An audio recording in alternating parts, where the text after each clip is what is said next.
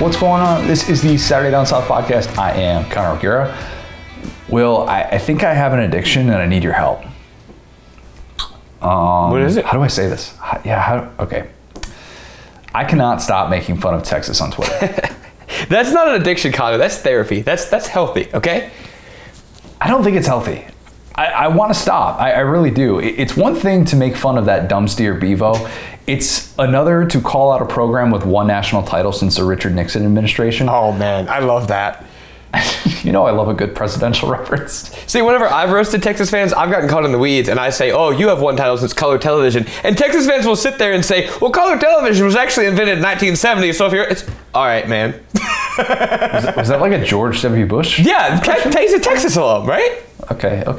I caught a little bit of McConaughey in there as well, I think. I need to stop because I want to spread love in this world. And instead, whenever I tweet about this, I'm just inviting A&M and Oklahoma fans into my mentions to clown on Texas. And that's not healthy, okay? It is too easy right now at this stage of the game to make fun of Texas. Tweeting out my favorite stat, which got a lot of play after I tweeted this out on late on Thursday night, that Texas has not had an offensive player drafted in the first round since Vince Young, 2006. Boy, I never get tired of it. That's the thing. It's addictive. You're right.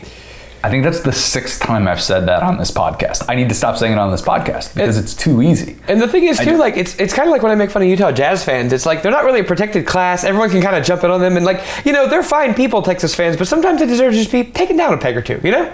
I know, they do. But then they go off and they have a draft where they get skunked. Skunked in a draft. That's hard to do, man. That's really hard to do. And I tweeted out the list of all the schools that had a draft pick that weren't Texas, and don't you know it, I just did the same exact thing, and I'm doing it over and over, and I need to stop. I need to wean myself off. I need to not invite that kind of evil into my life, and I know that whenever I do it, A&M fans are retweeting it every time. Oh, yes. They're going to. They're fully aware of it, and I need to not fall for that pattern. It's too easy. It's cheap. It's like doing the PFF thing on Twitter where they just tweet out pictures of like 5 guys who will be in an offense that rank number 28 out of 32 in the NFL, and they're like, "Who's stopping this, fam?" Yes. I can't do that. I know the engagement's going to be off the charts with that tweet, but I can't put myself in those spots anymore. I will not do it. So I'll continue to make fun of Bevo, but I will not make fun of Texas for anything else. Is that fair? Yes. Well, I think, too, you know, sometimes you need a little bit of constructive criticism. Like how Lakers fans kind of like bullied their role players in 2020. It's like, we're just hoping for better for Texas. We grew up with great Texas teams. You know what I'm saying? Cedric Benson, Vince Young, like all these offensive skill players. Right, Ricky Williams. And like, they're just not there anymore. So at the end of the day, like, we would love nothing more than Texas to be back and make it to a big game and choke. But then we got to get there, man. Do we? I'm saying we got to wait for them to get to the big game and choke. They can't even get to the big game right now. Fair enough. A lot to get to today. We're going to talk with our guy Matt Hayes about this Jordan Addison deal and what it means for the short and long-term future of college football. There's a ton of different layers to it with NIL, with tampering, and what it means just for the overall likability of the sport. So we talked a lot about that, and we're also going to talk about the beach and figuring out, because your boy had a nice little post-draft beach day on Sunday. Good for you, man. Nice little calm day. So we'll dig into that, the proper way to do the beach as an adult. But first, got a lot of big picture NFL draft takeaways. We got to start with the Nakobe Dean free fall. That's as mad as I've been watching a draft. I mean, really. And that's saying a lot because I'm a Bears fan. I wasn't going to say it, Connor. I'm just letting you know. I'm being nice. It's almost your birthday. I'm being nice. That's you. Yeah, look, I was mad watching this. I really was. And I know what was being reported. The shoulder stuff plus the short arms equals this free fall. I don't care. Give me Nakobe Dean with one arm. Or just give me Nakobe Dean who played as well as he did last year when he apparently wasn't 100%. Now, hold on. You say one arm. I want you to go ahead and tell me how many games this injured shell of himself played last year.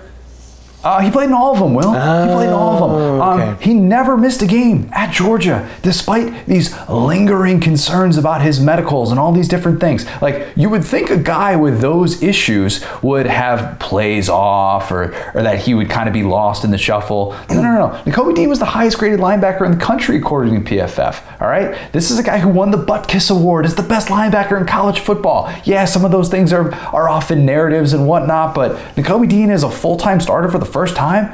He was incredible. He was unbelievable. And all these Georgia fans who were saying coming into last year, like, oh, okay, just wait until Nakobe Dean, just wait. And I'm thinking to myself, like, I really liked Monty Rice, and I thought he was a great player. Like, let's chill on Nakobe Dean hype. No, he was worth it. He exceeded whatever sort of hype we're talking about here. He was that dude. I don't need to explain Nakobe Dean's credentials, but when you've got a Montana State linebacker going before him, man. Listen, man, I love Derek Stingley, but that dude barely played the last 2 years and went 3rd overall. The fact that we're doing the injury thing with only Nakobe Dean this year just feels a little bit weird. I don't know.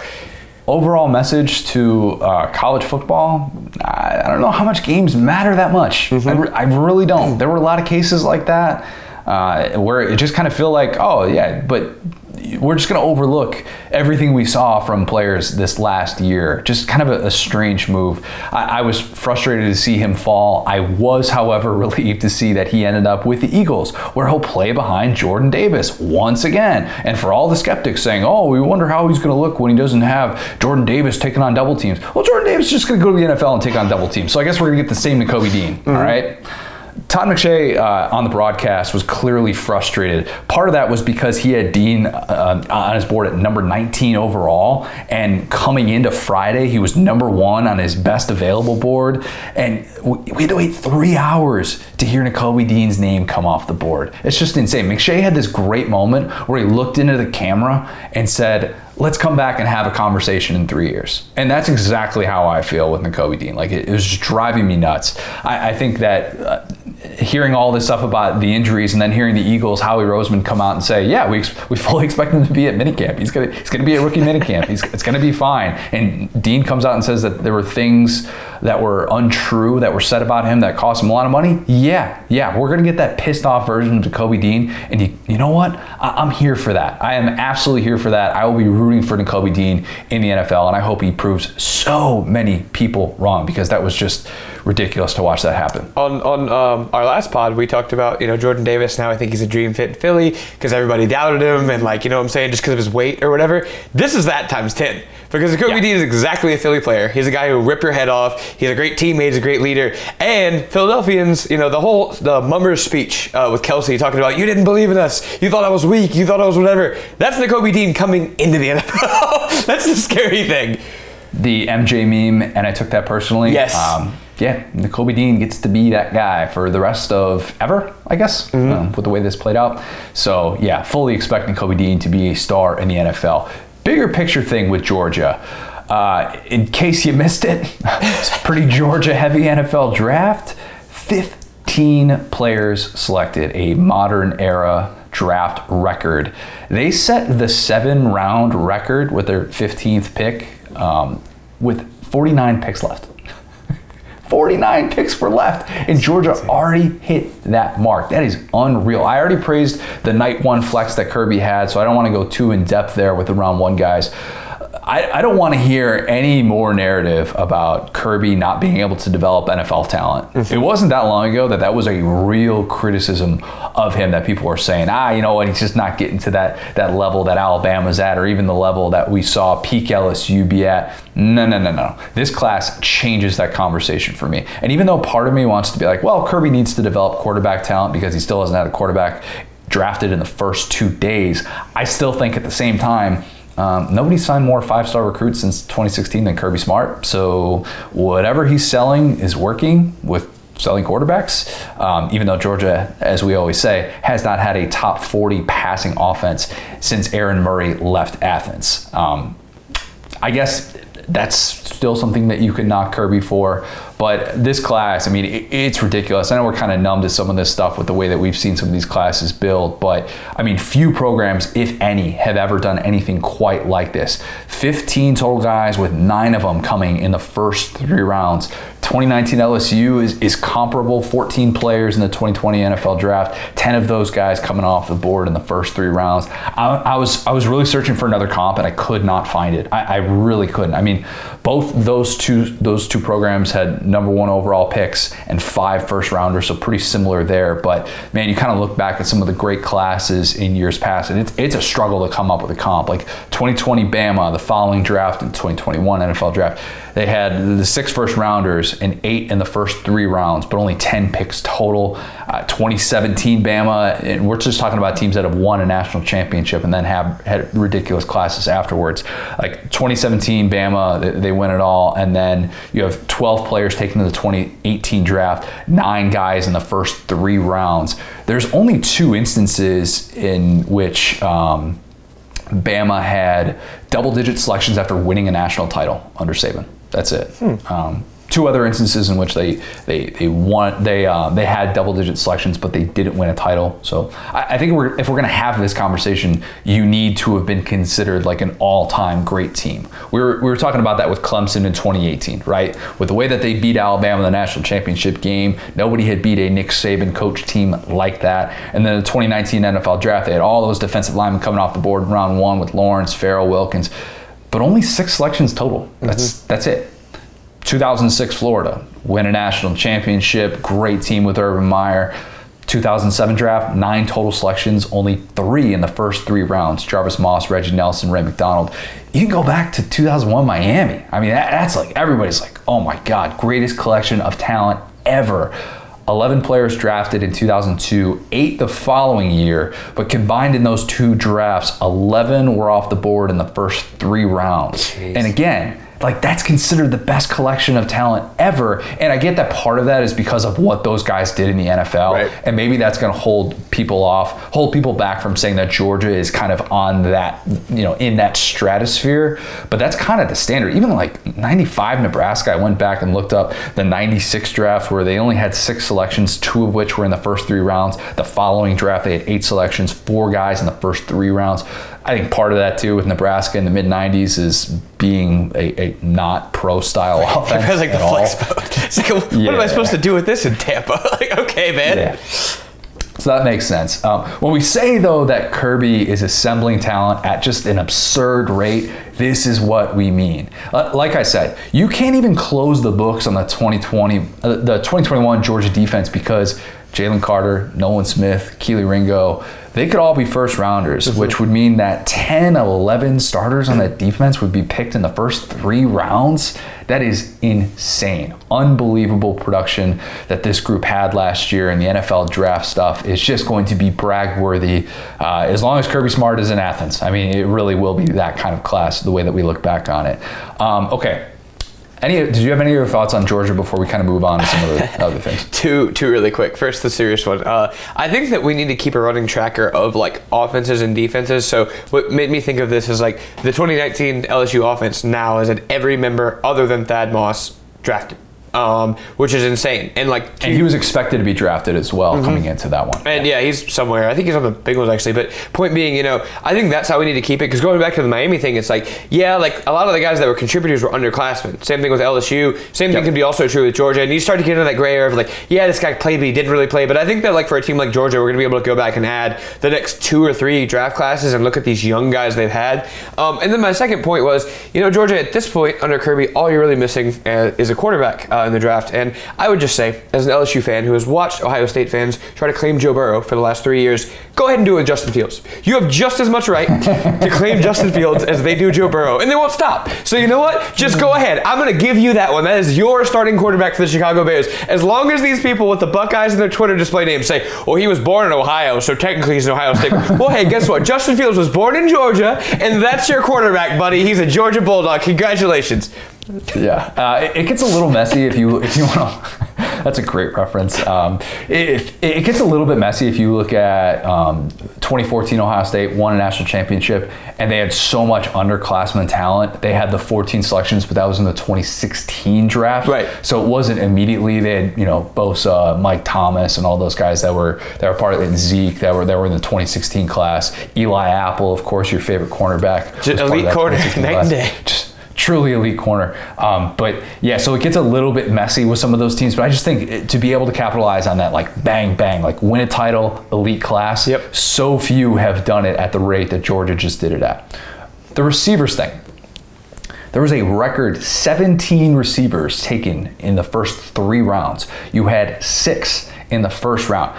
Really feel bad for the Packers and Aaron Rodgers, that the guy that they wanted in the first round, Treylon Burks. I feel bad that he wasn't there for them at number 28. You hate to see that. See it, don't you? They ended up with some dude from like North Dakota State or something. I remember he got drafted. I was like, Connor's looking up this highlight right now. No, it's all good. It's all good. The only thing I was rooting against, I just did not want to see the Packers get Treylon Burks. All right, like I can't continue to bang the drum for Treylon Burks if he goes to Green Bay. Was not having any of that. But think about that. The bigger picture thing, and they talked about this throughout the draft. They were all over this. 6 receivers in the first 18 picks of the NFL draft. Like, welcome to modern football.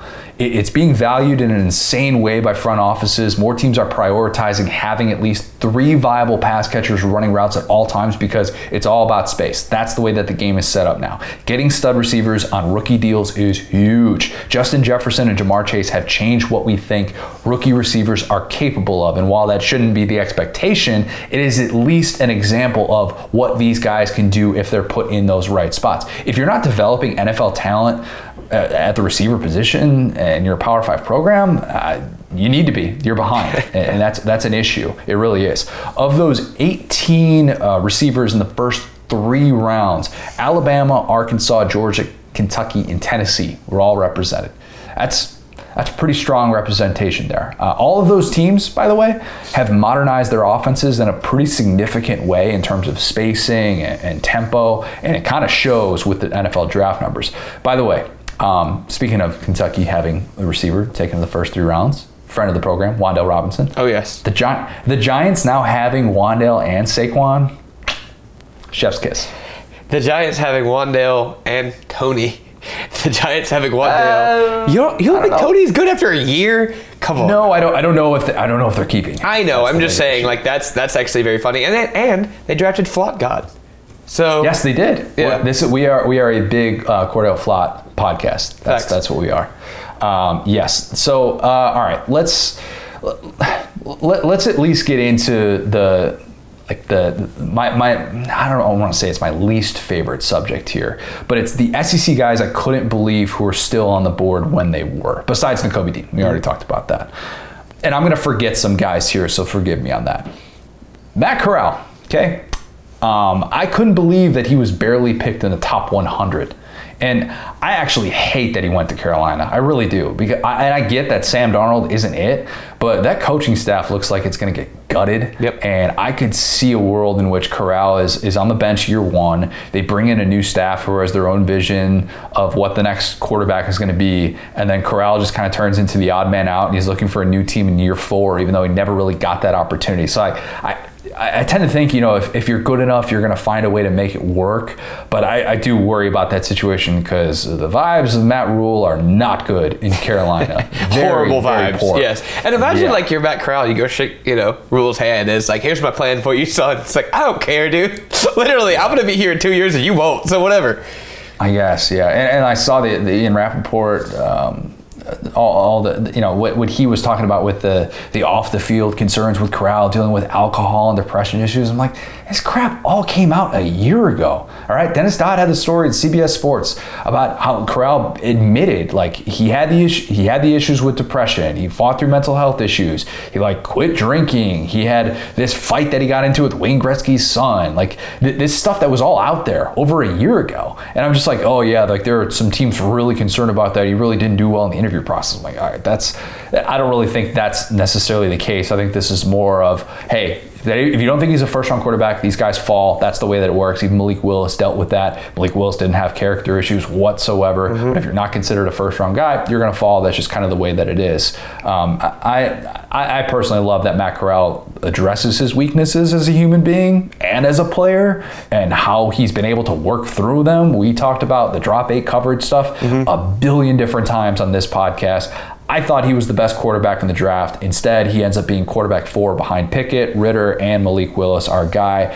I might need to go to Nashville in 2 years so that I can just watch Malik Willis throw passes to Traylon Burks. Might have to do that. There's the trip we were talking about. Yeah, yep. I mean, that's one of those, like, fellas, is it an NFL draft red flag to work on yourself? Like, that's what I was laughing. It's like, oh, wow, so he's 21 and he hasn't figured everything out yet? Kick this guy to the curb. It's like, dude, most people aren't socially aware enough to understand that they have a drinking problem at Ole Miss, number one. And number two, like, the ability to go, I could probably be a better person. I'll probably kind of need to be better socially, got to figure it out. So, like, good for him, dude. That's awesome. And also, shame on you for not telling me he beat up Wayne Gretzky's son before right now. Yeah. Matt Corral was like, he told Dennis Dodd, he's like, yeah, that family tried to make my life hell. Yeah. Yeah.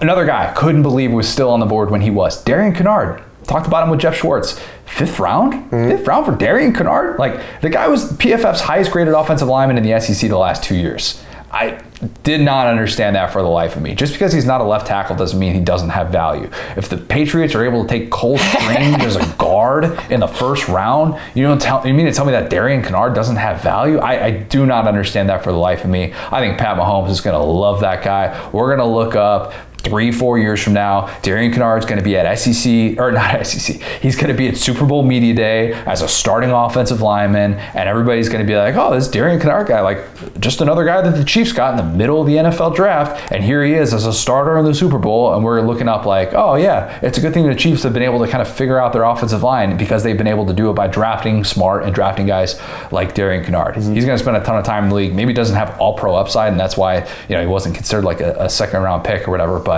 yeah, plug that guy into Kansas City and watch him be a key piece of several Super Bowl teams. Just weird.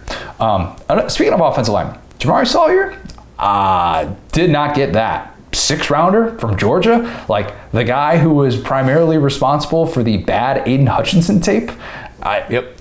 I've realized I'm just so out of touch when it comes to evaluating offensive linemen because I would have assumed without blinking that he was a day 2 guy. I absolutely would have. Left tackle for the national champs. He allowed 1 sack since 2020. Pretty good list of guys that he faced. Hutchinson, David Ajabo, a young fellow by the name of Will Anderson, you might have heard of him, Miles Murphy, Josh Pascal, like others that I'm definitely forgetting, but I just thought that was such a strange thing. And I guess if you're not considered a future All-Pro and you have a couple of technical issues, you could just free fall. I did not understand that. I didn't hear necessarily about character issues or anything like that. So another weird free fall, at least it appeared to be. Another 6th rounder, Tyler Beatty. Think about this. We appreciated Beatty for developing into a workhorse back this year, and I get that running backs always go later than what you expect. That's just the way that it always ends up working out. But at the same time, 513 carries in his college career isn't some insane workload. Like, Jonathan Taylor had 926 carries at Wisconsin. It's ridiculous. He's just amazing. That's one of those red flags where it's like, at the time I probably bought into that, and I'm looking at it like, I'm stupid, bro. Yeah, so I don't understand. And look, I'm not saying Tyler Beatty is Jonathan Taylor. Don't get it twisted. But just for a little perspective here, if you're like, oh, he got so many carries, he got so much work this past year, you're like, well, did he? Because he was in a pretty low volume role coming into this past season. I just didn't think that he would be RB 18 in this draft. He ran a 4.45 40. And he kind of showed you what you would want to see as a workhorse back and as a guy who we know could catch passes out of the backfield. Caught 50 passes out of the backfield this year. So I get the size, 54 I think it was. I get the size concerns, but I think he checks a ton of boxes. And given what we just saw him do against SEC competition, I was just surprised that he was so deep into day 3. Mekhi Polk, the Mississippi State receiver. A few weeks ago, Will, I did a deep dive into the recruiting and NFL numbers of receivers in Mike Leach's system. Mm-hmm. Some of these numbers are bad, real bad. Mm-hmm. Leach just finished year 20 as an FBS head coach, and that's in an offense that throws it 50 times a game, as we know. Before this year, he had, and I guess including this year, he had 6 receivers drafted. That's it. Alabama had that many from 2017 to 2021. The big difference being that Bama had 5 first rounders. Leach had 1, a young fellow by the name of Michael Crabtree. Michael Crabtree is the only receiver to be selected in the first 3 rounds of the NFL draft who played in Leach's offense. Yep. 3 of those 6 guys didn't catch a pass in the NFL. Crabtree, who, by the way, never even made it to a Pro Bowl, had a nice career, but never made it to a Pro Bowl. He accounted for 92% of that group's total catches, 90% of that group's total receiving yards, and 93% of that group's total receiving touchdowns. Again, like a fine NFL career, but I mean, think about this. Wes Welker is the best Leach receiver ever, and he was undrafted. That's kind of the point, though. Like, Leach had this guy at Washington State, this guy Gabe Marks. He's a 4-star recruit out of LA. By the way, Leach signed 8 4-star wide receivers total in his time as an FBS head coach. This guy Gabe Marks, he picks Washington State just 6 weeks after Leach is hired, and all he does is go on to set the Washington State records for all 3 major receiving categories. Oh yeah. He breaks the Pac-12 record for catches, and then he goes undrafted. Never even got a sniff in the NFL. The NFL has been saying for decades that they don't value the development in Mike Leach's version of the air raid offense. Leach's only pushback to that narrative is an undrafted dude who retired 7 years ago. All right? So Makai Polk, as it relates to that, he transfers from Cal to play for Leach this past year at Mississippi State. He balls out. He has a 1,000-yard receiving season. He's an actual deep threat, which is pretty rare in that offense. He was getting some like mid-round buzz. And in a draft that had all of those receivers come off the board, what happens? He goes undrafted. 28 receivers were drafted, and he wasn't one of them. You read his NFL.com profile, and an AFC scout said he got a ton of targets in that offense, but it's like the same 3 routes over and over, so he's still got a lot of learning to do. That is a problem for Mike Leach now that he's in the SEC, because you can get away with 2-star recruits when you're in the Big 12 or in the Pac-12. You cannot and will not in this league. It is different if we're talking about places like Iowa, Kentucky, or Wisconsin, with saying that, oh, they do so much with 2- and 3-star talent because they're developing them into NFL players. Right. Leach isn't developing these guys into NFL players. And now when the money is so insane, especially for receivers, because as we talked about at the top, that money is so there. And you look at an A.J. Brown contract for 4 years, $100 million, what Debo's trying to get, like... The money is insane, and so that is going to continue to be used against Mike Leach. I do think that the Charles Cross storyline is pretty key, would really help Leach's recruiting if he is not a bust. We talked about those concerns, but in this league, it is considered to be tied with long-term success. Will, I went back and I looked at some of the way too early mocks. Oh, my favorite. Let's go. I call this mocking the mocks, trademark pending. It is so silly that we do this, but like if you told anybody who doesn't follow college football, somebody that doesn't live in America or like consume the sport or anything like that, if you told them that we do mock drafts for the following year, the second that the current draft ends, they'd be like, wait, how? What are you talking about? For college kids? Like the 18 to 22-year-old kids? All right, good luck. It's great content though, and I click on all of them. I really do. I've already scoured them. That's why, yes. Yes. So in honor of that great content, I've got two that I went back and I found. The one that Todd McShay did for ESPN.com last year. And by the way, McShay always says this is the least favorite thing that he does at ESPN. He hates this. Okay, so his top 10 from last year, projecting for 2022. So a year out, he made this projection. At 1, he had Kayvon Thibodeau. 2, he had Keon Slovis. Okay. Who's now at Pitt. Yep. 3, Derek Stingley. Nailed that. Yep. Crushed it. 4, Charles Cross. Pretty good, even though I criticized that. 5, Zion Nelson, the offensive tackle from Miami, who actually returned this year. Okay. Didn't even enter the draft at all. Kyle Hamilton at 6. Sam Howell at 7, not so great. There was lots of Sam Howell love coming into this year. That made a lot of sense. That year was inexplicable by UNC. I don't even think that was his fault. Yeah, I got a couple of thoughts on that I want to go run through with you in a minute here. Aiden Hutchinson, he had at 8. Very good. Was way higher on Aiden Hutchinson than a lot of other places that I saw. And then Evan Neal at 9 and Kaiir Elam at 10. Kaiir Elam ends up going in the first round. Not bad at all. 7 of those 10 guys went in round 1. Like, that's pretty good. That's really good. I'm going to give McShay an A- for that. Not bad. It's a good thing that I didn't do the rest of the first round because he had Spencer Rattler at number 11 and he had Jalen Weidermeyer at number 21. I didn't mention Weidermeyer in my guys who fell group because we know why he fell. Okay, like Will, you sent me those testing numbers. And they're like, this has to be like a mistake, right, or something. Because he didn't binge. None of that. Like I was like, but this guy, I was like, if you give me a couple burgers, I can be 6'2", 250, and that's all he has working for on here. Like, all of his other numbers were just negative. It was the worst RAS I've ever seen.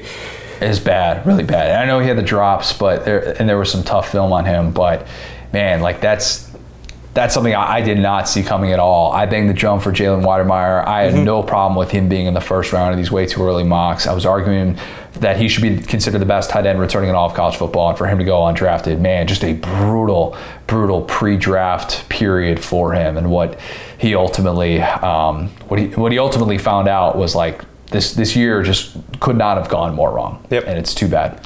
But I digress. Okay, CBS Sports, way too early mock top 10 that they had at this time last year. They also had Kayvon Thibodeau at number 1 overall. Number 2, Sam Howell. Yeah. Number 3, Derek Stingley. Hey. Wow. Everybody just crushed that pick. Even though Derek Stingley didn't play much football, and he still went number 3 overall. That is the king of the games don't matter take, because literally 2 different mock drafts getting that right, and having that year is hilarious. Yeah. Kyle Hamilton at 4, Evan Neal at 5, Darian Kendrick at 6. Interesting move there. And that was before he'd even transferred to Georgia as well. He was still at Clemson. Or I think he had just entered the portal at the time. I want to say that he had just entered the portal. So they're like, yeah, I don't even know where he's going to play, but I just think he'll be a top 10 pick. Which is, I don't know if that's the best strategy for a way too early mock, but whatever. And then Zion Nelson, the Miami offensive tackle, at number 7. Spencer Rattler at 8. Keaton Slovis at 9. Malik Willis at 10. If there was ever a draft to not mock 4 quarterbacks in the top 10, this was it. There barely was 4 quarterbacks in the top 100 picks. Yep. Like that's what it turned out to be. This CBS Sports mock also had Isaiah Spiller at 14, which was a little odd. Very high for running back. Sure. Yeah, Isaiah Spiller was a fine player, but we kind of outlined with the preseason All SEC conversation of why some of his numbers were a little bit tough with the yards after contact, the yards before first contact, and why I was like, I'm not totally sure that he's going to be the best back in that backfield. And yeah, 14 is really high. And the CBS Sports one also had Kate Mays at number 16, Sevyn Banks at number 17. So Sevyn Banks, there you go. Wow, look at that. Future LSU legend already filling up the draft boards. Yeah. The Sam Howell thing. Our guy Brad Crawford, he pointed out that Sam Howell was plus 220 to go number 1 overall at this time last year. And he went in the 5th round. I thought Corral and Sam Howell just got really raw deals. I mean, just brutal situations, in my opinion. They fall that far, and then they go to franchises that are an absolute mess right now. Yep. I mean, I would like it. I understand you're trying to just get a path to playing time, but man, like I would not feel good about the coaching staff around me if I was in one of those spots, and I wouldn't necessarily feel very good about being in that. I would almost hope for like one of those year 1 trades or something like that. But just a reminder of how much of a crapshoot these way too early mocks are. Even though we're going to read all of them, we're going to consume them and dissect them and break them down. I wrote about it for SaturdayDownSouth.com. That's coming out on Tuesday. 3 guys that I think are getting way too much love, and then 3 guys that I think aren't getting enough love. Be interesting to see which side Will Levis falls on. Little teaser there. Little teaser for the people. But speaking of that, we're officially into the Bryce Young NFL conversation. Hold on, let me pause you real quick. One thing I want to say about this is that I think this is finally the year, bless everyone's hearts, that they realize that if you draft a quarterback too high and he's average, you've wasted a pick. But if you draft a wide receiver too high and he's average, you have a good number 3 receiver. Yeah, I get it. I still push back on that. I still say the value of getting a quarterback on that rookie deal is just, it's incredible if you can do it. And I'm not saying that it's an easy thing to do at all, but for some of these front offices that feel like, oh, well, we're just going to hold out and wait till the next quarterback class. Like, there have been a lot of times in which we thought a quarterback class was going to be really, really good the following year, and then guys just don't necessarily work out. you know? Oh, yeah. I mean, versus last year, though, we had old boy go to the Jets at 2 and then Trey Lance at 3. And neither of those guys are both. Did you just call Zach Wilson old boy? Yeah, Zach's. He's like the most generic white guy ever, man. He's gonna find his way into the Utah Jazz slander. Just you wait. But yeah, Zach Wilson. I mean, he played for a year and he was solid. Like, I liked him more than a lot of people. I've defended him more than a lot of people. But it's like that is like definitionally two guys that were like 1 year wonders that got shot up draft boards, and that just didn't happen this year. And I think good quarterbacks were like feeling the brunt of an agreed in previous years. You know what I'm saying? Because you're right. I totally agree on Corral. Totally agree on Malik Willis. Those guys fell for almost no reason. But it seems like this year teams are just like, whatever. Give me a wide receiver. Like, we'll figure out quarterback because of that reason. Yeah. You know what I'm saying? Yeah, that's definitely a big part of it. And I'm curious what ultimately front offices are going to say about this next quarterback class and how that's going to evolve with Bryce Young. Mm-hmm. He's going to be as scrutinized as much as any quarterback in recent memory. I mean, he might be as scrutinized as any quarterback since Tim Tebow. I mean, really, think about that. He didn't scrutinize him too hard because they took him at, 15 with that throwing motion? Yeah, but still, at the same time, like, you remember Tebow's senior year and kind of all the heat that he took, just part of it being like, who he is as a human being, the things that he stands for, and he was a lightning rod for conversation for like to the point of nauseum, where even Florida fans I know were sick of the conversation, not necessarily related to like Tebow himself, like he was causing this, but at the same time, like, I think Bryce Young is about to be dissected in a way that is frustrating at times, but I also get some of it. So the height thing doesn't necessarily worry me as much. He's listed at 6 feet right now. If he measures at 5'10", 5'11", I don't really care that much. That's not the big thing to me. Like, it's not 1995 anymore. These guys don't necessarily have to throw over 6'7" offensive linemen in the pocket to be able to have success in the NFL. I'm not as worried about that. I think the weight thing is a legit concern. And it's going to be over dissected. It really is. Like, I forgot that Bryce had to gain 20 pounds before he played his first game at Bama. I mean, dude was thin. He was real thin. And that was to get up to 194 right now. Like, he's always going to take a lot of hits playing the style that he likes to play. I mean, Russell Wilson, Kyler Murray, they were both sub 6 feet, but they were also on the right side of 200 pounds. And they were about like 10 to 12 pounds heavier than Young. And that's what this conversation is going to be about. Like, even Lamar was 216 at the combine. Mm-hmm. And we think Lamar is like a really thin type dude. And it's really tough to get a clean shot on him. Probably the same thing with Bryce Young as well, in a different sort of way because of what he does behind the line of scrimmage as opposed to Lamar ahead of the line of scrimmage. I don't know, though, that there's a physical comp for Bryce Young. And that's why this conversation is going to continue for so long. Think about the way that he operates and how he uses his frame. Mm-hmm. Because I think it's perfectly fair to wonder about durability if you're picking a quarterback and it's a top 3 overall pick. Or if you're picking number 1 overall. I think that's a fair thing to wonder about. Like, I think we're going to be talking about Bryce Young and Will Anderson, CJ Stroud, Jalen Carter. Like, those 4 in these way too early mocks seem to be like the consensus top 4 in some variety. And people are going to be all over the place on Bryce Young. That's going to happen. And if you don't think it's going to happen, then you probably haven't been paying attention to the way that we've been talking about quarterbacks in recent memory. Right.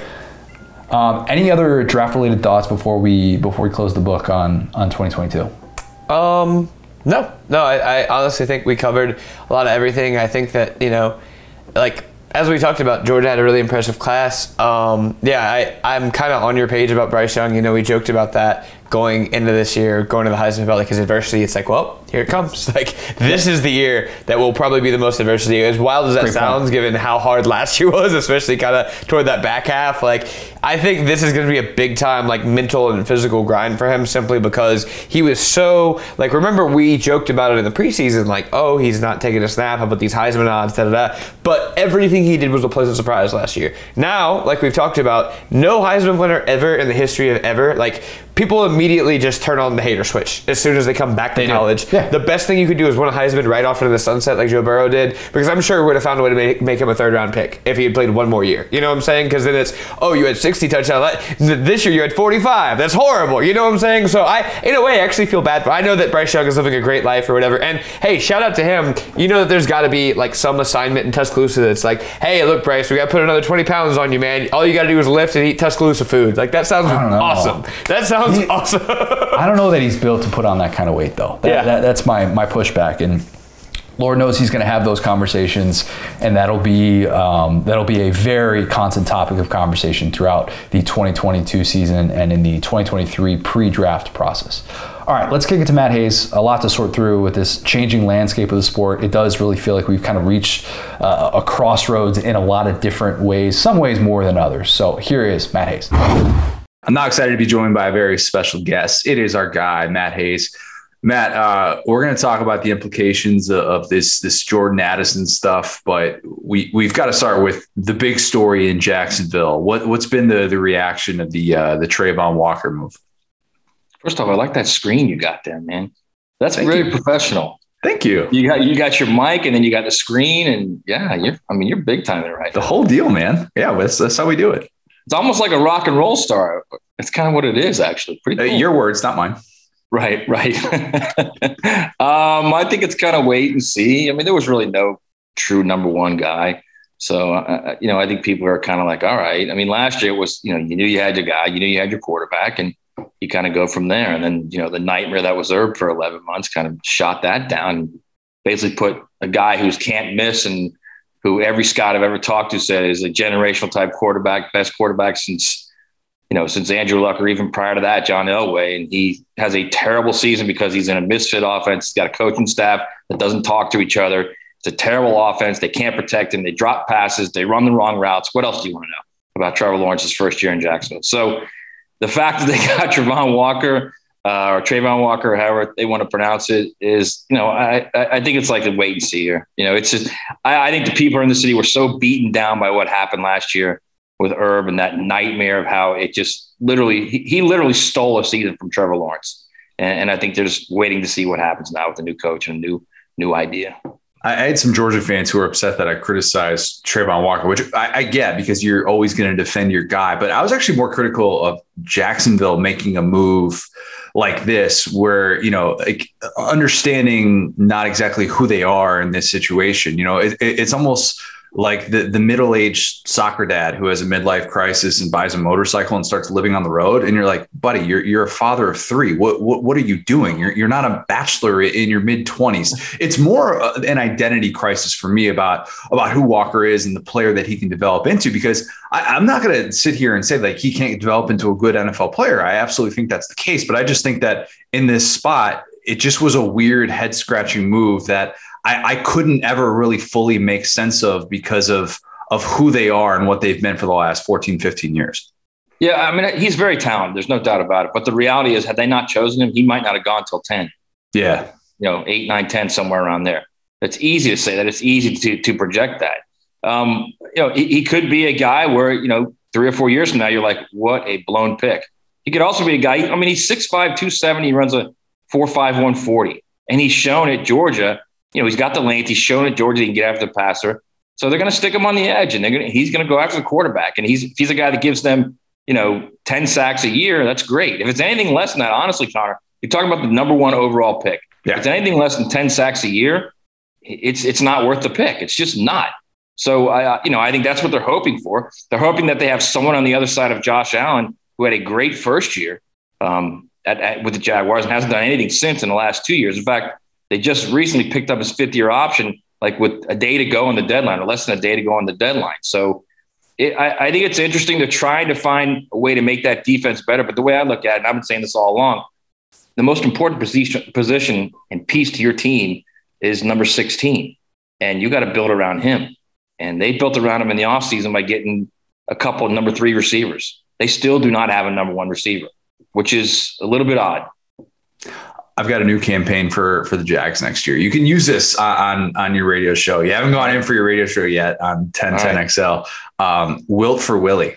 That's it right there. I realize the Jags they've loaded up now on the edge rushers, but you want to go get Will Anderson. Wilt for Willie is the new tanking campaign for the Jags this year. What do you think about that? Well, I had one that was similar to that. I had one that was do everything you can to move up to get Jameson Williams. I know it doesn't sound as good as yours, but you want to take him number one overall, However, didn't you?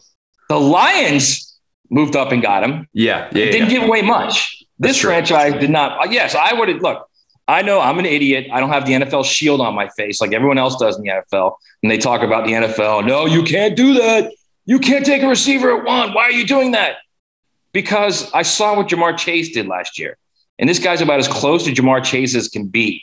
And then you say, you can't take somebody with an injury. Well, you know what? Every pick is a crap. That sucks, by the way. I hate that. I can't stand the people who are telling me, look, he's going to miss the first month of the season. Who cares? Right, so what? That doesn't matter. They're not going to the playoffs anyways. Get the guy that you think could be a future All-Pro. Right. You suck anyway. Get a guy that you think can help your quarterback. That's what I was thinking all along, is get somebody that can help your quarterback, not some guy you think potentially could be a good rush end with the first overall pick. Some guy that you like his potential. The first thing they said, I don't know why we're getting off on this tangent because you're going to get me all upset now. Okay. One of the first things they said at the press conference, the GM, Trent Baalke, said, yeah, we got a lot of stuff to work on. Something along, I'm paraphrasing. He's got a lot of stuff to work on. No, Trent, if you take the number one overall pick and he's got a lot of stuff to work on, you got problems with your pick process. Yeah, seriously. I mean, it's annoying, but that's where you are right now. Okay. That's why this franchise is the worst franchise in the NFL, period. Maybe, though, Jordan Addison will be the target. That would be a guy that you can get on board with. It would, but Jordan Addison doesn't run like Jameson Williams, man. That's true. Nobody runs like Jameson Williams. That's very true. Okay, so shifting gears a little bit, Jordan Addison might actually have to take a pay cut to play for the Jags if he goes in the first round next year. With the way that this looks, I mean, the compensation package that was rumored with USC, it's unbelievable. There are a ton of different layers to this and how it impacts college football. For those who didn't see this story, this is kind of a Friday night news dump to see this come out during rounds 2 and 3 of the NFL draft. Jordan Addison, who won the Biletnikoff Award last year ahead of Jameson Williams. He's a preseason All-American. On Friday night, we find out that he's reportedly going to enter the transfer portal, seeking a bigger NIL package, and that USC is the target. Pat Narduzzi apparently reached out to Lincoln Riley, which I can only imagine how that conversation went, and I would have paid a lot of money. Dude was probably not happy, man. He was probably not happy. And I don't blame him. So answer this. Why would the NCAA not actually investigate this for tampering? Because to me, the NCAA, who has a rule in place for tampering, they have a clear and obvious case here. That the bigger issue for me is not necessarily NIL and how much money Jordan Addison could be getting, but it's the fact that tampering clearly could have gone on to make something like this happen before the May 1st deadline. So first off, I would have paid anything to be on that call. Dude's going, you want me to come out to LA? Because I'll fly out to LA right now. I'll get in my car and drive to LA. Yeah. You can hear him saying that. Okay. So he's so good, by the way. So I will say this. You and I talked about this, Connor, that if you're talking about a team that's really going to flourish in the NIL world, it's going to be USC because of where they are, because they're in Hollywood, because of all the money out there in Los Angeles. Yes, they're going to flourish, and people better get used to it. He's going to get players out there because he's got the ability to have that kind of cash. The alumni base, the money out there, they're going to get players out there. Now, number two, to your original point, I would say this. The NCAA has no idea what to do right now with NIL because they can't touch it. Anything they do will be looked upon as you're preventing this guy from earning money off his name, image, and likeness. And we saw what happened with the Supreme Court case last summer, how they roundly rejected it and basically told the NCAA to go scratch, get out of here. It's never going to happen. So I think when you look at that and you see where they are, you're not going to see them do anything with Connor. It's literally the wild, wild west right now. There's nothing. There are no rules. I think that's why coaches are so upset.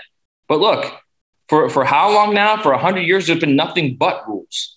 There's been multi-million, multi-billion-dollar deals, and these guys haven't gotten anything from it other than, and again, Connor, I realize there is value in education. There is value in developing these guys and getting them ready for professional football. I understand that completely. I get that. It doesn't match the value of the money they bring in. We're literally talking about a group of universities combining to become a Fortune 500 company. The SEC brought in $833 million last year, and it gave out to its 14 member institutions. $833 million. That's insane. Okay. The playoff will expand. That's going to happen. It's just a matter of when. And when it does, that'll be another $1.2 billion at least on top of all that they all get to share. So you can't get to that point where you're making all that money and then you can say, I'm going to have this rule against the players, I'm going to have this rule against players, and I'm going to have this rule against players. There are no rules right now. Congress is not going to get involved because Congress saw what SCOTUS did. So they're not going to get involved. Look, college football and college sports in general has changed forever. Deal with it. It's done. The idea of the amateur model is done. There will be winners and there will be losers moving forward. Those who win will embrace the new model. Those who lose will go kicking and screaming, and they won't want to do it. And then eventually they'll say, well, we got to do it. And then by that time, it'll be too late. Okay, let me push back on you, though. There is a rule in place. The NCAA has a tampering rule. Right. It's there, but there is no point in having a rule unless you do something to enforce it. And the NCAA, if they ignore a case like this that is as high profile as it gets, where there is no way in which a deal like this is being done unless there is communication beforehand to say, you need to enter the transfer portal, and here's what we're going to do to take care of you and make sure that it is worth your time. They have a rule in place, but having a rule in place and then not doing anything is essentially like what they did with the faking injuries thing, where they're essentially relying on coaches to police each other and hoping that somehow takes care of it. But I don't care how intimidating Pat Narduzzi is, and if he shows up on Lincoln Riley's doorstep with his 13,000 square foot home and goes into one of his 12 bathrooms and camps out there and says, you need to give me Jordan Addison back, it doesn't matter, because if the NCAA doesn't punish anything, then there's nothing stopping Lincoln Riley from doing that year after year after year. And that, in my opinion, is the only thing that can possibly change this. If the NCAA looks into this and finds blatant cases of tampering, which tampering's not new. That's the thing that I come back to. Like, if you read the Lars Anderson book on Dabo, there's a little story in there about CJ Spiller, about how he was on campus at Florida during his freshman year. And Tebow is pitching CJ Spiller on whether or not he should come to Florida. That's blatant tampering, and he's able to stay at Clemson, and the rest is kind of history with CJ Spiller. But my point is that why is there nothing that's being done about this? If they're willing to look into cell phone records with coaches who have done wrong and have committed NCAA violations, you can go back to the Hugh Freeze thing where they found his cell phone records and all these different things. Why are they not willing to look into a case like this where it is so painfully obvious? Okay, so first off, I want to give you this visual of Narduzzi in his tracksuit going up and knocking on Lincoln Riley's door. I want my guy back. He's got like a bat, like a Ray Donovan bat in his hand, Oh, yeah. I want my guy back. So listen, let's start from the beginning here, because this is kind of the reality of the situation. The NCAA is the all the member institutions, their presidents. That's what the NCAA is. It's not Mark Emmert. So anyone who says, oh, Mark Emmert's an idiot, he's the reason it sucks. Yeah, Mark Emmert is literally just a figurehead. All he is the guy who gets paid $3 million a year to take all the slings from everybody. All right. So it's the group of NCAA presidents that run the show. All right. And that group of NCAA presidents had a coach who had 5, not 1, not 2, not 3, Connor, 5 level 1 violations. The most harshest violation you can have, standing on a stage and accepting the national championship trophy for men's basketball. And that same coach, less than a year earlier, agreed with one of those member institutions that run the NCAA, okay, that in his new contract extension, he cannot be fired for results of the NCAA investigation where he cheated. That's unbelievable. And Kansas said, okay. So that's where we are right now. If you're asking me why won't they do something with the rule they have in place, because they're not doing things with the recruiting rules they have in place or the sanctions that they have in place right now, or the idea of sanctioning teams. They have all these rules, these level 1, level 2, level 3 ideas of violations. They're doing nothing with them now. Yeah. So why would they do anything as in their minds, as little as, okay, tampering? Look, and here's another thing too. No matter what they do, even if there is a rule in place, there will be an attorney somewhere for Jordan Addison or whoever, Connor O'Gara, the tailback at Ball State, who says, no, you're preventing him from earning money. Chirp, chirp. Right. And that's it. And that ends right there. And they say, okay, good enough. Go ahead. I think that there are so many different ways to look at this and why it's not an open and shut case, because I think there are a lot of people very conflicted. Matt Berry had the tweet about this is what everybody has been saying that they wanted. At the same time, I do think that though there is the other side of this of understanding, well, there are short and long-term implications of a situation like this. And this is maybe the first of many in the future. And I think what people looked at that saying is what's stopping every All-American from threatening to enter the portal days before May 1st every single year so that they can get their money. And look, like, I think we've seen kind of individual instances of this. I go back to the Keishon Butte thing with LSU and how like this guy's not looking for playing time. All right. Like he's looking for money. It's pretty clear. It's pretty obvious. If you look at the way that the Caleb Williams things played out, he's going to the highest bidder. We pretty much understood this.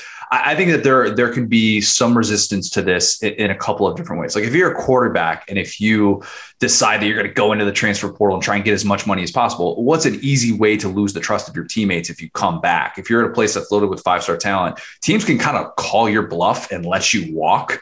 Or if you're one of these teams like Pitt, you better have your NIL ducks in a row. You better have your deals lined up to make sure that your guys are taken care of and that they're not going to even think about this. And yeah, that sounds like professional sports because it is. And that's the place that we have gotten to in a very quick period of time with college athletics. But that kind of feels like the best way that a school like Pitt, a lesser Power 5 school, can sort of circumvent some of this.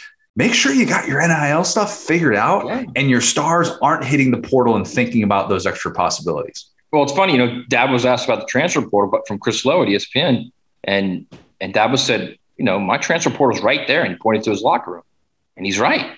If he's recruiting the right way, Connor, he's recruiting the guys he wants and the guys he thinks can win him a national championship.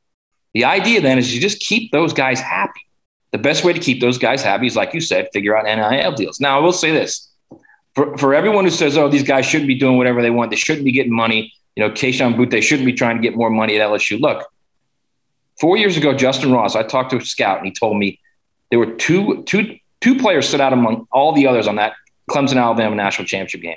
There were a ton of players playing in the NFL in that game, okay? A ton, including Watkins and some really good players, right? Christian Watkins and those guys. He told me there were two guys that stood out, Trevor Lawrence and Justin Ross. 4 years later, Justin Ross doesn't even get drafted because he's got the neck spine problem, okay? So how can you sit there and look at Justin Ross and tell him, I know you won a national championship for Clemson. You played a critical role in that. I know you worked for 4 years for a program that is, among the high profile and of all of the NCAA, has made multi-millions of dollars, and you're not going to give him money? How could you not give him a name, image, and likeness? Now, unfortunately for him, the name, image, and likeness deal came on too late. Yeah. Came along after he was like at this elite point in his career. But there are others just like him. How about Marcus Lattimore at South Carolina? Great example. Never went to the NFL. A phenomenal player. Okay. Dylan Moses at Alabama, a phenomenal player. Hurts his knee, never the same player again. Jake Butt at Michigan, a phenomenal player. Blows his knee out in the Orange Bowl, his last game in college football.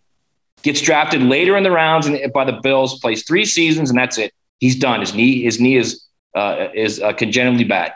Can't play anymore. So that's my idea. Now you're talking, we're at the point of, okay, look, we know there's millions upon even billions of dollars in this situation of quote unquote amateur sports. These guys have a right to go out there and earn money off their name, image, and likeness. Okay. It's not costing the universities anything directly. Now, indirectly, Connor, that's another story. And that's an issue that's going to have to be solved because the money going to all these collectives would typically go to the athletic departments of the schools. That's how they build facilities. That's how they take care of scholarships for non-Olympic sports. That's how things run. Now you're in a point where nobody wants to give money for that. They just want to give money for the football and basketball teams. And that's how they win. So that's going to be an issue. But at the end of the day, it's not directly coming from the universities, and people need to understand that. We talked about this a long time ago, Connor. Yeah. The NIL was literally the get out of jail free card for all the universities because they don't have to pay them Yet they can still get paid, the players. Collectives are a messy area that the NCAA definitely did not account for. And you're starting to see certain things come out because I think there's good to be had from collectives. And I think that there are still some things that we need to be able to like wrap our heads around, because it's not a good thing that you can be a fan and donate to a collective and then write them off as a charitable donation on your taxes. To me, I look at that, and that gets into a whole other, list of issues there. But there's a problem with that and the way that structure sets up, and that to me doesn't sit very well. But it doesn't feel like that the collective, this boom that we're seeing, that's going to change. It feels like more and more schools are going to get these collectives. They're seeing the benefits of this. A place like Tennessee is really benefiting off of it a lot. But I do think there has to be some market correction.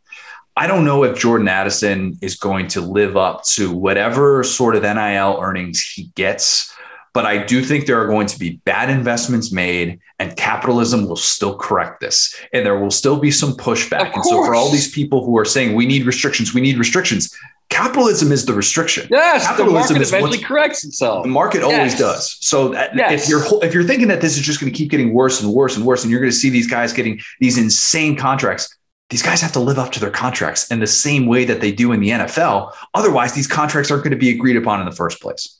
Let me tell you something. If heaven forbid something would happen to Nico Iamaleava, okay? Great pronunciation. You crushed that. He's the $8 million man right now who's yet to even step on campus at Tennessee. Heaven forbid something happened to him. But if the collective is paying him now, which they are, okay, which, again, it's legal. Just because they're not in college doesn't mean they can't pay him. Yeah. All right. So if something happens to him, or even if his first year he goes out there and he's just not that good and he gets beaten out by a third stringer, it will correct. Yeah. It always corrects. Life evolves, and it will evolve in college football too, in college basketball. So it's initially I think it's really good for players because I think they start to get stuff they should have gotten all along. But eventually it will begin to even out. And eventually people will start saying, well, I'm just not going to pay that. And then they'll say, well, I'll go to someone else. And the other university says, well, I'm not paying that either. So eventually it will even out. But like you said, it's going to take a few years. And it's going to be a few years of Wild Wild West, baby. All right. Look, Connor, there's a reason Missouri finished in the top 20 in recruiting this year. Drink does a great job. He's a terrific recruiter. Kids love him. They're not getting a top 20 class unless they've got a collective that they're using. Yeah. Texas A&M, for all that Jimbo said, for all his grandstanding and screaming and yelling, they got that class, those 8 5-star guys, because of the quote unquote, it's called the fund at Texas A&M. That's their collective. Now, if Jimbo wants to say our guys out recruit them, he's right. They did. They did because they knew the process. They understood the process. They embraced the process, and they did it better than anyone else. So I will give Jimbo and the staff credit for that. But to say that there's no real factor in the idea of paying these players from that's silly. That's ridiculous. It's 100% ridiculous. And here's another thing too. Everybody always says, well, the rich are going to get richer. No, they're not. Okay. It's whoever pays the most for the first 3-4 years. So this thing starts evening out. It's whoever pays the most. And Texas A&M is a perfect example. Kentucky with a top 15 recruiting class last year. A perfect example. Missouri, a perfect example. Arkansas, a top 20 recruiting class, a perfect example. He who pays the most will get the best players. That's it. I thought Aaron Taylor had a really, really powerful message in the wake of this Jordan Addison stuff. The only thing that I'll push back on, and for those saying that this is going to continue to drive fans away from the sport, and I do feel like we are at a crossroads because it's a very different time than we were talking about just 3 or 4 years ago. I still think that fans are able to say this at a time like now when it's April or May, I guess. And when it's a fall Saturday, I don't think the energy changes that much. And I can't forecast down the road, but I was paying attention to that pretty closely this past year. It's like, all right, is NIL going to all of a sudden change the way that fans feel about their specific teams? And to be honest with you, I didn't see any sort of like it's easier to kind of pile on some of these kids who make that NIL money. A lot was made about Spencer Rattler, and he was too NIL focused, and it was an easy guy to be able to kind of turn on, both fans within Oklahoma and outside of it. But I still come back to the belief of like, as much as this sport changes, those fall Saturdays are still sacred, and that's not going anywhere. And it's easiest to say something like that at a time like right now when games aren't going on. Sure. I mean, and also it's football, man. There's a reason the NFL is one of the most successful businesses in the world. The world. So now, whether you like it or not, and I know a lot of people don't like it, and frankly, I don't like it that much either. College football is moving toward the NFL. It is becoming an NFL model. All right. It is a big business now. It's always been a big business, but now you've got an above board, big booming business where you can see players getting paid. You can see players saying, look, I'm not going there because I'm going here because I get more money. So I don't think that all of a sudden now that college football is a business and people realize it's a business and it's no more, I'm going to put $50,000 in that Amazon locker and you're going to go get it and that's your money to play for, State U. Yeah. Now, just because it's not that anymore doesn't mean people are going to say all of a sudden, I'm not going to watch college football anymore. I'm not interested in college football anymore. I mean, come on. That's ridiculous. It's absolutely ridiculous. I think, if anything, it makes college football even more popular. The net positive of some of this NIL stuff is we're seeing guys like Oscar Tshiebwe, Hendon Hooker's another that comes to mind. We're seeing it with a lot of big men in college basketball, with guys who are coming back where it feels like they're coming back because NIL is there and they have those opportunities, the financial incentive. It just kind of makes a lot of sense. Instead of being, maybe a mid-round pick and kind of starting your career a little earlier, you can come back to college and rake in a whole lot of dough. The people that you've talked to in terms of coaches and scouts, have they sort of acknowledged that aspect of this and the way that they're going to try and use this to promote the sport and the well-being of it? So I was talking to a coach this weekend. He's got a player, okay, a starter, and he's a fifth-year senior, okay? He's a starter, hasn't earned a dime, man. He's got a guy they just signed who's making, $400,000 or $500,000. And he's like, goes into him and he says, coach, I'm starting. I'm a key to this team. And the best part is, this is rare. The kid laughed and they laughed about it, and it was, yeah, I get it, blah, blah, blah. And, they're 99% of the time, the kid's not going to laugh.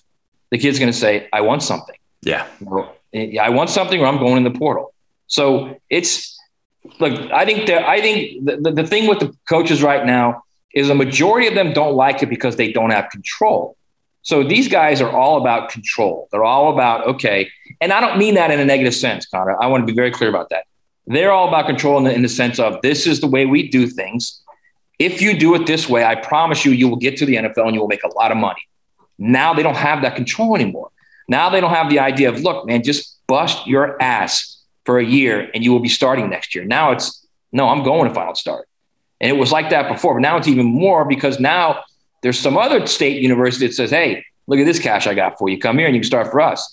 That's what they're concerned about. They don't have any of that control. But I think all of them, and to a man, every one of them I talk to, they understand it. They get it. And they're really not upset about these guys getting money. They're not. And a lot of people think, oh, yeah, they just don't want the players to get money. No, that's not true. They're not upset about that. They're just upset that there's no framework within this situation of how these guys can make money. And they also realize, Connor, that there's no such thing as a framework. You can't do it unless it completely comes like the NFL, a complete NFL model where you have salary caps and everything like that. You will not have a framework. There is zero framework. You can't, because anything you try and do, there will be an attorney that will take it to a court, and a court will say you can't do that. That's just where they are at, and they all know that. Last one for you. You wrote about Kirby in First and 10. I think it was I want to say it was last week or 2 weeks ago, and why he's the best in the sport right now. It feels inevitable that Kirby is getting some new 10-year deal worth at least $100 million. I think Josh Brooks needs to probably make him the highest paid coach in the country. It feels inevitable. What do you think that deal, that structure should look like for Kirby? I mean, he'll probably get a 7-year deal, 8-year deal. You don't think it's going to be 10? It could be. If it's 10, it'll probably be 10 years, $130 million, something like that. He's going to be the highest paid coach. And it'll be backloaded, I'm sure. And then Alabama will have to go and put Saban $1 ahead of him, which is fine. That's fine. It's funny. I went on Feinbaum. Paul was like, and I know Paul. I've known Paul for years. He's trying to get, things stirred up. But, how can you say it with Nick? And, Nick is the greatest of all time. That's the foundation. We all know that. What I'm saying is right now, the guy doing it better than anyone right now is Kirby Smart. He figured it out. Not only that, here's another thing. He won a national title with Stetson Bennett playing quarterback. I know Stetson's your boy. I know he's your boy. I know you love him, man. Okay. But he literally won that championship when everyone was telling him, you're playing the wrong guy. They won the title. I was expecting them to go all double birds when we got to the middle of the field after they won the national championship. But it's right. You would have loved that. I know you would. I just think the way he's recruiting, and more important, the way he and that staff are developing players. That defense last year, they're going to be really good on defense again this year. The way they're developing players, the way they've got guys that are buying in on both sides of the ball, it's impressive. It's what Nick had initially at Alabama. It's the same process Nick dealt with. Great defense, run the ball, throw off play action. That's what they're doing. And they're winning a national championship with it. And frankly, honestly, Connor, had he not blown the Justin Fields situation, they probably would have won another national championship at Georgia. So, he's done. He's at the point now where I think he's comfortable with what he's doing, but he clearly made mistakes early on. And I think maybe years down the road, he might admit to that. And he might say, I blew with Justin Fields. I probably cost us a national title. He's not going to say that now, but I think 4, 5, 6, 7 years down the road when he's got another natty, he might look back and say, you know what? Yeah, we probably did blow it. Matt, you're the best, man. We'll talk soon. And enjoy Jacksonville and all the fun post-draft breakdowns. Always starting today, man. What's my destiny, Mom? You're going to have to figure that out for yourself. Life is a box of chocolates, Forrest. You never know what you're going to get. We're talking about the beach and figuring it out. Will, how far is the closest beach to you? Honestly, man, it might be like Savannah type vibes. I really haven't gone to the beach since I moved to Georgia, to be honest with you. Yeah. Wow. I didn't realize it was that far. Savannah's like, that's like what, 3 hours from you? 2 hours? Yeah, it's not close. Usually when I go to the beach, I'll just go to Florida, go like visit Brittany's family because they have a boat. But yeah, I haven't even tried to establish like a hometown beach. Dang, that's too bad because you grew up going to the beach, right? Yes. Yeah, we were talking about last pod. Yeah, we talked about this a little bit last pod. When my parents split up, my dad moved to Pensacola, which wasn't the worst deal in the world because we just got to go to the beach all the time. So yeah, I obviously love the beach. But yeah, you're making me realize it might be beach trip season. We'll go for Memorial Day, I'm sure. Well, we were there Sunday. Mm-hmm. We don't go often enough, and we were kind of talking about this yesterday. We're like, why don't we go more? And then we think about all the things that we put off doing on Sunday to go to the beach. We're like, oh, that's why we don't go more, because there's like a million things that we do on Sundays. So, but we still like to be able to go to New Smyrna. That's our go-to beach, about 55 minutes away from us here in Orlando. Really easy drive. Not the type of beach that's crazy crowded. You can drive on it, but it's also a different vibe than Daytona. Mm-hmm. Slightly, yeah. Yeah, just a little bit. I never realized that there was a type of beach that I liked versus a type of beach that I didn't like until we went to Daytona.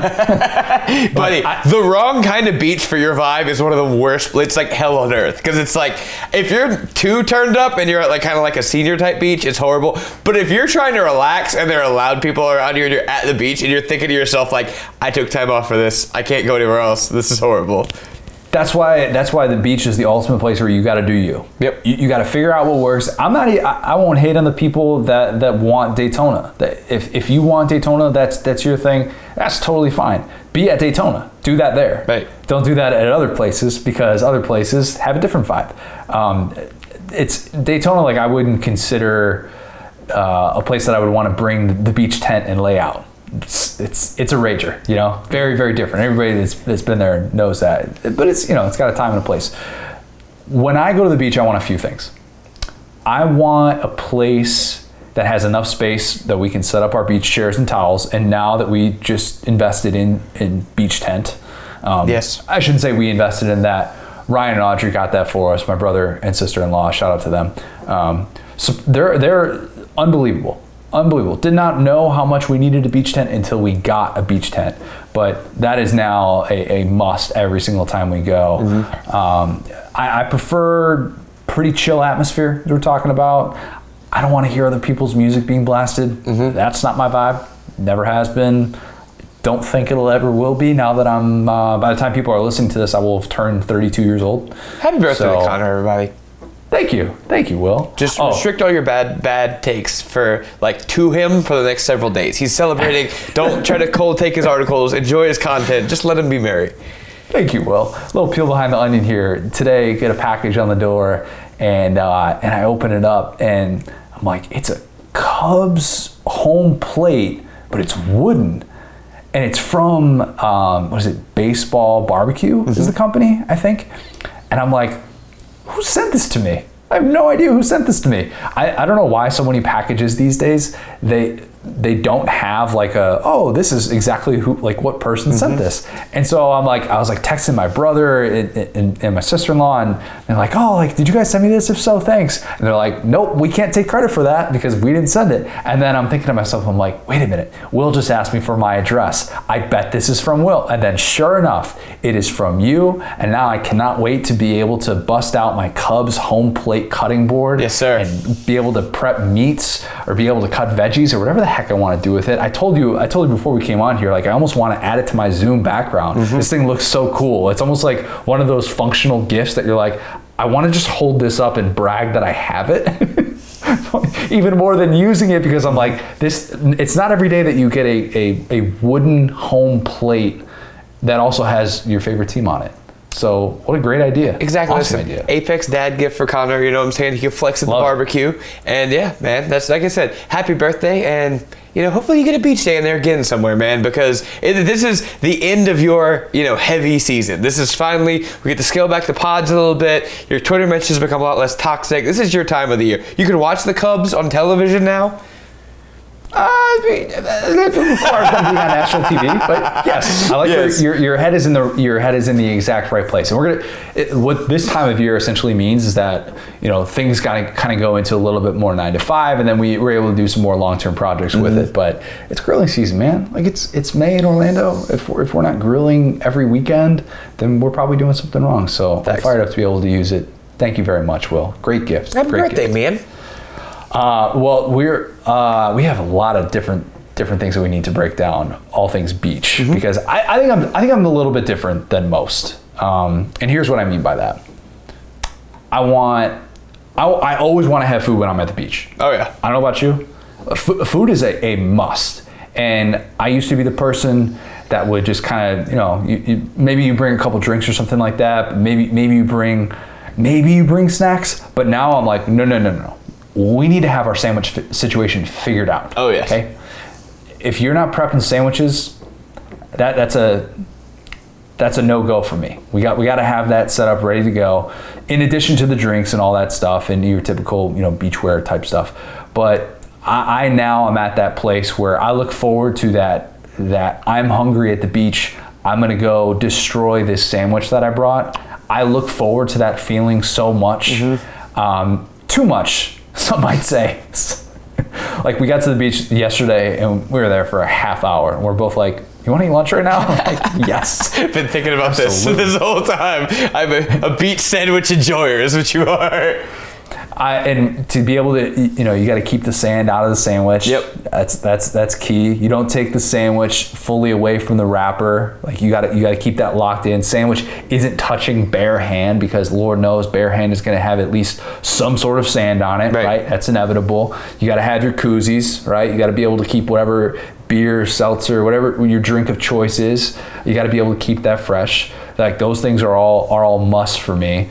But yeah, I've got to that place now where I prioritize that food element, because I know how much I look forward to it. And this is the thing you forget. You bring your beers, you bring your seltzers, you bring whatever you want. Wine coolers, that's your thing, by all means. Bring that water. Yep. Always bring that water. Even if you're going to the beach and you're killing a 12-pack, you're going to want those waters, man. Every single time I don't have water at the beach, holy crap, I I just got shocked in No. the ear. Did you see that happen? Yeah, We just had an I thought you were unbelievable being moment. possessed, bro. Are you okay? We just had an unbelievable moment on this here Saturday Down South podcast. I think I blew out my headphones. Can you hear? I can hear. I don't know what just happened. For those who just heard that in the background, we're not cutting this out. We're leaving this in. This is Orlando in the summer, by the way, and it's officially summer. I just had.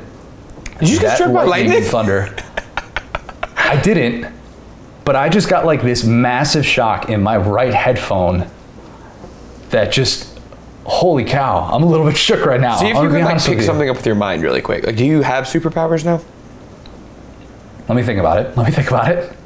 Okay, we're clear. I cannot read your mind. Okay, I cannot read your mind. That looked like a No. Spider-Man moment. I was really scared for you for a second, but you made it. You powered through.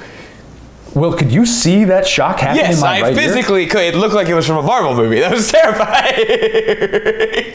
Good Lord, man. Here I go. I almost cold take myself by saying that by the time people are listening to this, I'm celebrating my 32nd birthday and I almost didn't make it. Goodness gracious. Golly. All right, what are we talking about? We're talking about the beach. Food at the beach, yes. You said get some water. Get some water? Man, I'm talking about hydrating over here, and now I'm just trying to survive and not get electrocuted to death. Good Lord, what is going on here? Yes, so always got to have the hydration, always got to have food, drink option taken care of, towels, the whole deal, whatnot. Sunscreen. I am the single worst sunscreen guy on the face of the earth. You? If you looked up my sunscreen grade, if I had like a PFF grade, it'd be in like Henry Toto territory. So that, by the way, is not good. Henry Toto's PFF grades are very, very bad. I am always missing at least one, if not two body parts. Every single time, no matter what. It is going to be a random sunburn. The fact that I don't have one on my face is the byproduct of me wearing a hat yesterday and also wearing sunglasses. But I ended up, yesterday, I'm like, surely I'm still gonna have one, even though I was so confident in my sunscreen ability. The back of my knees on both sides, and then the outsides of my foot. That's what got fried. Like, oh, and then the back of like my arm right here, got fried. But it's a guarantee. And I am a human being that has been on this earth for north of 3 decades. And I still, as a full-grown adult, cannot effectively sunscreen myself to the level that I wish I could. It's sad. It's one of the holes in my game. It really is. Yeah, sunscreen is one of the few things that Cajuns just have advantage over regular white people because I don't sunburn, like, ever. And so I'd need to put sunscreen on, but like if I missed the back of my knee, I would not feel it the next day. Well, I just realized that you're gonna have video of this. Yes, I sure am. I'm gonna need to see. Here's what you're gonna need to do with your job. This is perfectly effective. You are going to need to turn that into a GIF of me getting electrocuted in my ear. Yes. Which that's what we're gonna call it before we know what it is. It's probably more like just getting shocked. But who gets shocked in their ear? Only us in this day where Zoom has tried to attack us. The microphones have attacked us. Now you've actually been struck down by God. So Oh, Lord, man. All right, let's get to the responses from the Facebook group. We've never had an intro like that. I just want to say really quick, did you see that video that went viral on Twitter about that woman who was walking around dipping a fruit in the ocean and eating it? What? Yeah, it was like the caption was like, I'm like Rihanna, I'm eating my whatever this fruit is fresh out of the sea, and she just dipped it in the water in like Jamaica or whatever and started eating it, and I was immediately grossed out. Maybe I'm just like whatever, like maybe I'm just not a cool aesthetic person, but I was like, you don't know what's been in that water, young woman. I just became my dad in that moment. So point being, however cool and aesthetic you think it looks, please don't dip stuff in the water. You got to get that salty and sweet combo though. I'll defend that. I'll defend that all day. Maybe this is an American beach specific thing though, because I've seen people do terrible stuff at American beaches. Maybe Jamaica, they're a lot cooler. Maybe no one's, relieving themselves in the water. I'm giving them the benefit of the doubt. Maybe a little bit lower on the salt content of the water as well. Probably. I'm not an expert in that field. Let's just assume and hope that's the case. Okay, the questions we asked in the Facebook group: your go-to beach and or your favorite vacation beach, 2 different things. What are your beach essentials? Who's the worst person at the beach? And of course, any and all beach horror stories. I'm hoping we're gonna get a shark story, but I don't think we did. Tristan Smith says, why in 2022 have we not figured out a way to make sand not 1,000 degrees? Oh, yes. That's a reason I hate the beach. The other reason I hate the beach is riptides. Imagine swimming and you go under and come back and you're half a mile away. No, sir, F the beach. The riptides thing I don't really relate to. The hot sand, I don't know a way that we can cool the sand. That seems like a really great big picture idea that doesn't have any sort of science behind it. I don't know that anything other than simply wearing your flip-flops and being a shoebie, I don't know how that would really help you. You just looked at me like you did. I'm glad you asked, Will. For those who watch the show Rocket Power. Oh, I know what you're talking about. Yeah. Don't be a shoebie. Lauren and I say it every single time we take our shoes off at the beach. Don't be a shoebie. Love that. You don't want to be that person. There's a very specific person. So you basically have to risk, being a shoebie or having your feet on very hot sand. I had some hot sand yesterday that was, it was very unbearable. I was basically running back to the beach tent to be able to get away from the hot sand. And that's on a day when it was like 82. It wasn't even that hot out. So yeah, okay, we need to figure that out. Tristan, we're gonna put you in charge to get on top of that. He'll take care of that. Can we just say Tristan Smith, handshake emoji, the Tennessee Volunteers, scared of the tide? Oh, dang. You were sitting on that one. You had that one ready to go. It's been locked and loaded for a minute, yeah. Yeah, okay. I thought so. Michael Dark says, last summer when we moved to Savannah from Atlanta, we used some of the money we made off of our house and rented a condo on, is it Tybee Island? I believe so, Island? yes. I believe it's Tybee. Okay. Tybee Island until we had to start our new jobs. Our entry to the beach was pretty secluded, so we rarely had to deal with crowds. Best summer ever. Must-haves at the beach include a cooler, some tall boys, beach chairs, and a football. The worst people that are the people that play their music way too loud and don't pick up after themselves. Part of the reason to go to the beach is to take in the sounds of nature, not the bachelorette parties singing. I feel like we can say WAP. That's not censored. Can we not? It's an acronym, I mean, shout out Cardi B, but we're Cardi B fans on this podcast. No one would ever accuse us of not being. That's fine. Of course, definitely. Okay, so when you are dealing with people like that, there's one of two things you can do. You either acknowledge that you're at the wrong place or they're at the wrong place. Fair. If you acknowledge that they're at the wrong place, you just got to get up and move. It doesn't matter if you've been there for 4 hours, you just got to get up and move. Mm-hmm. And if everybody is like that, then you're at the wrong place. You can't tell those people in that moment, hey, can you kind of turn it down? You just got to get up and move. You do. And if you're at a very, very secluded beach that's small and doesn't have the space to be able to escape that, then that's just a tough situation. I don't really have any solution for you there. Let's go to this one from Daniel Batson. Daniel says, I vacation in Gulf Shores. I live in Destin. Destin sucks. The droves of, I think he meant tourists. Let's assume that he meant tourists and not terrorists. That's what my dad used to say that all the time. The terrorists are here, Will. We got to move down the beach. They're playing their loud music. Yep, that's what they say. Very different. Very different. Can see how they'd be confused, but very different. Those who visit Destin sucks. Connor, it is your duty to reach out to the masses and tell everyone to stay as far away from Destin as possible. This is reverse psychology. I see it a mile away. Destin's actually a beautiful beach. Don't lie to me. I've been there. Daniel, I hate to break it to you. I think the secret's out, man. I don't think there's anything that we can do within our power to be able to tell people not to go to Destin. Sorry, that's just haze in the barn with that one, man. Nothing I can really do about that. Jeff Jensen says, I grew up in South Florida where you could throw a rock and hit the beach.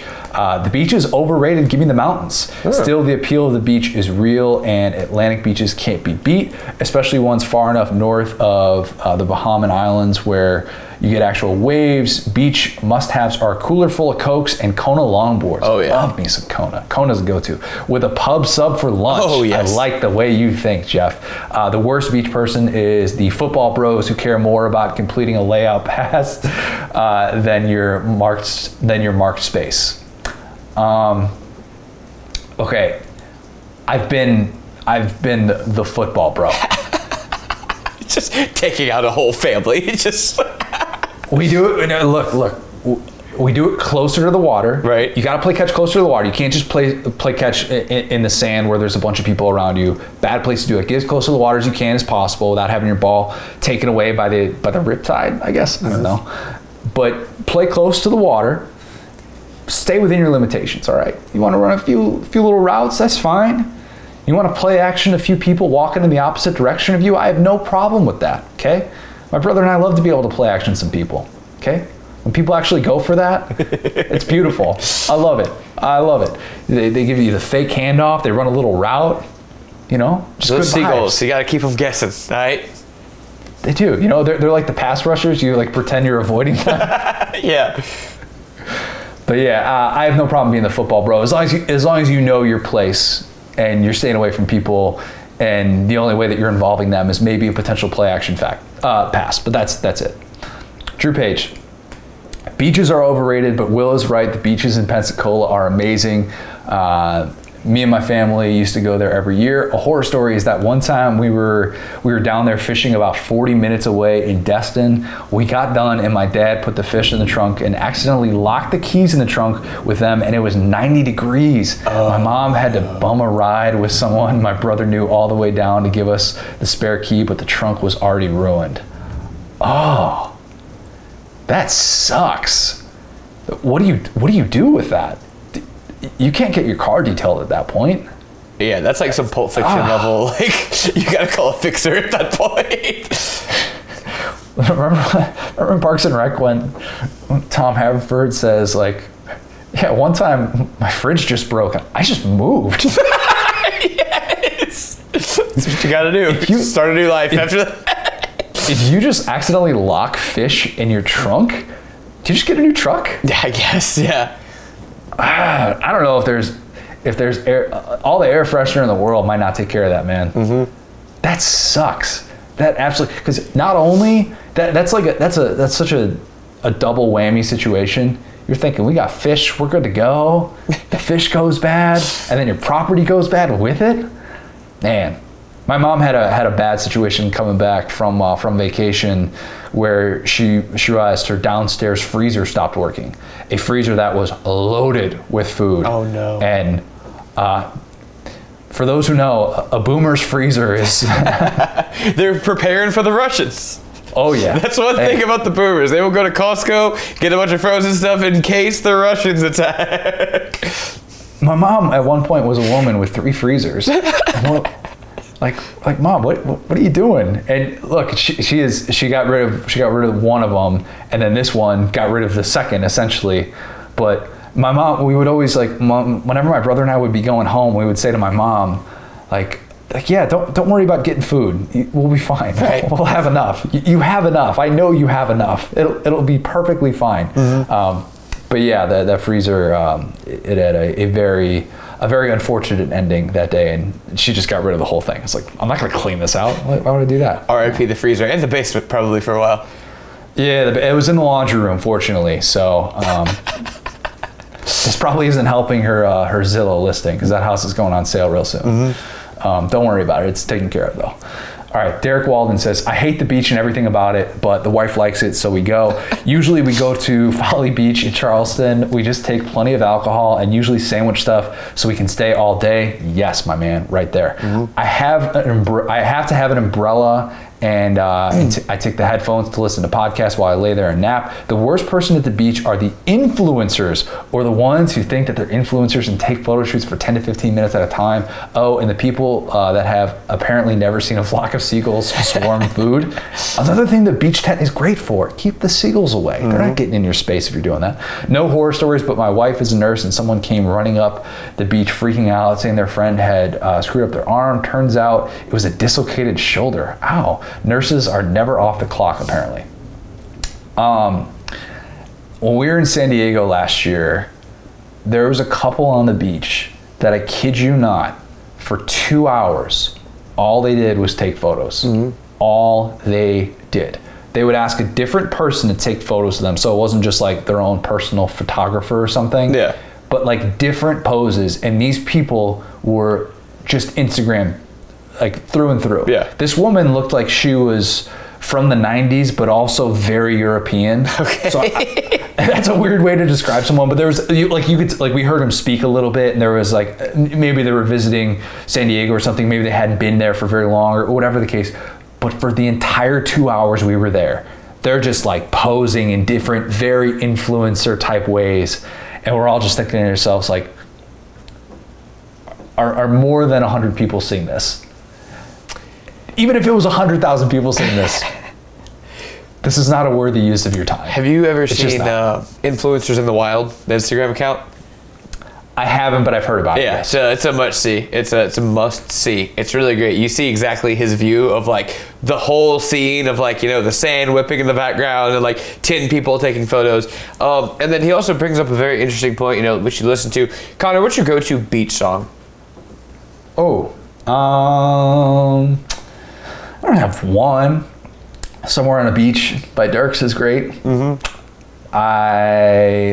Toes in the Sand. I was about to say, band. that's probably my go-to. Any Jimmy Buffett, bro. I would be slamming Jimmy Buffett. That's perfectly fine. Yeah, anything that kind of fits the vibe. But at the same time, I'm also not like a music at the beach type guy. Okay. I am a light dip, maybe a beach walk. See if we can get some seashells or something like that. We're not sitting there with a bag. But, in case there's one that's pretty unique, you never know. It depends on where you're going. If you're going to like Caladesi Island, which that's my go-to vacation beach down there in Dunedin. Shout out to Dean.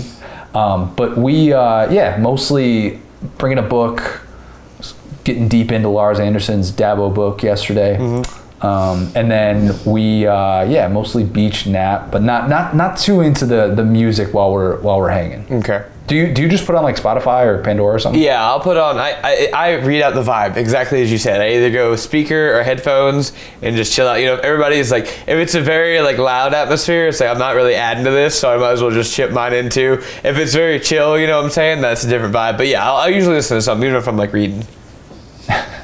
Let's do a couple more of these. Jim Heinzman said, we're at New Smyrna Beach right now, the south end away from quiet. Or the south end away from town, quiet and fantastic. Yes, it is. Love me some New Smyrna. Great place to be. Krista Kissinger says, Florida Panhandle / Gulf Shores is my go-to. Yep. Favorite beach vacay was actually mullet toss at the Floribama. Imagine a giant SEC tailgate on the beach while people try to throw actual fish. What? Then it just leads into the night with lots of live music, more drinks. That sounds like a great time. We need to do like an SCS like on the scene thing. I'm surprised me and Marler haven't been to mullet toss yet. It's a time. Yeah. Describe this to me. Are there people that practice for this and it's a real event? It's a lot of good old boy type vibes, a lot of like country strong type of like Bo Jackson type vibes, a lot of dudes in some cutoffs, some shorts, and really just yeeting these mullets, man. It's a fun time. So it's a prerequisite. You got to be from Bessemer. Yeah, so Bessemer guys, I'm sure, are up and down the leaderboards. You know what I'm saying? Okay. All right, good to know. I don't think I'd be very qualified. My current frame doesn't really lend itself to this, but I like the sound of this. This sounds like a great event. This is all time, like drinking gets you better at throwing a mullet, for sure. Like if you're doing that sober, it's like an anti-PED. Why would anybody do that sober? That seems like a weird move. Exactly. It's probably started with some people like, I bet I can toss this mullet over yonder. And there you go. Now it's a whole day. I'm just picturing people saying to their significant others on a Friday night, they get off work and they're saying, hey, we should probably do some mullet toss prep. That would be you. You would be the mullet toss prep guy. You'd be so ready for that mullet toss game day, bro. Yeah, we don't mess around. We don't just show up unprepared. We're ready to go. Let's go. Let's end with this one from your boy John here. John says, any beach that allows me to sit in a chair, slam a 12-pack of, do you mean Yingling? Yeah, Yingy, bro. Oh, they call it Yingy? Yeah. I didn't know that. Okay. They got a new light beer out that I keep seeing all these commercials for. It looks very different than what they've done in the past. Mm-hmm. And John says, and listen to my book, audiobooks, music on my AirPods without being bothered. Worst person is the maverick wannabe who is just trying to play beach games constantly or getting obnoxiously drunk with their friends. Spike ball, yeah or nah? Again, everything on the beach is vibe dependent. I'm pro, but if there's like nice little families playing around, probably not. It's got to be the right place. Right. Got to be the right place. if you're constantly having people help you out with your spike ball that escapes, right, you're probably in the wrong place. But it looks fun. It's very rare that I see a game like that. I usually pick up games pretty quickly, bags, pool, darts, bowling, like whatever it is. I feel like I pick those things up really quickly. That's the one game that, for one, I've never played.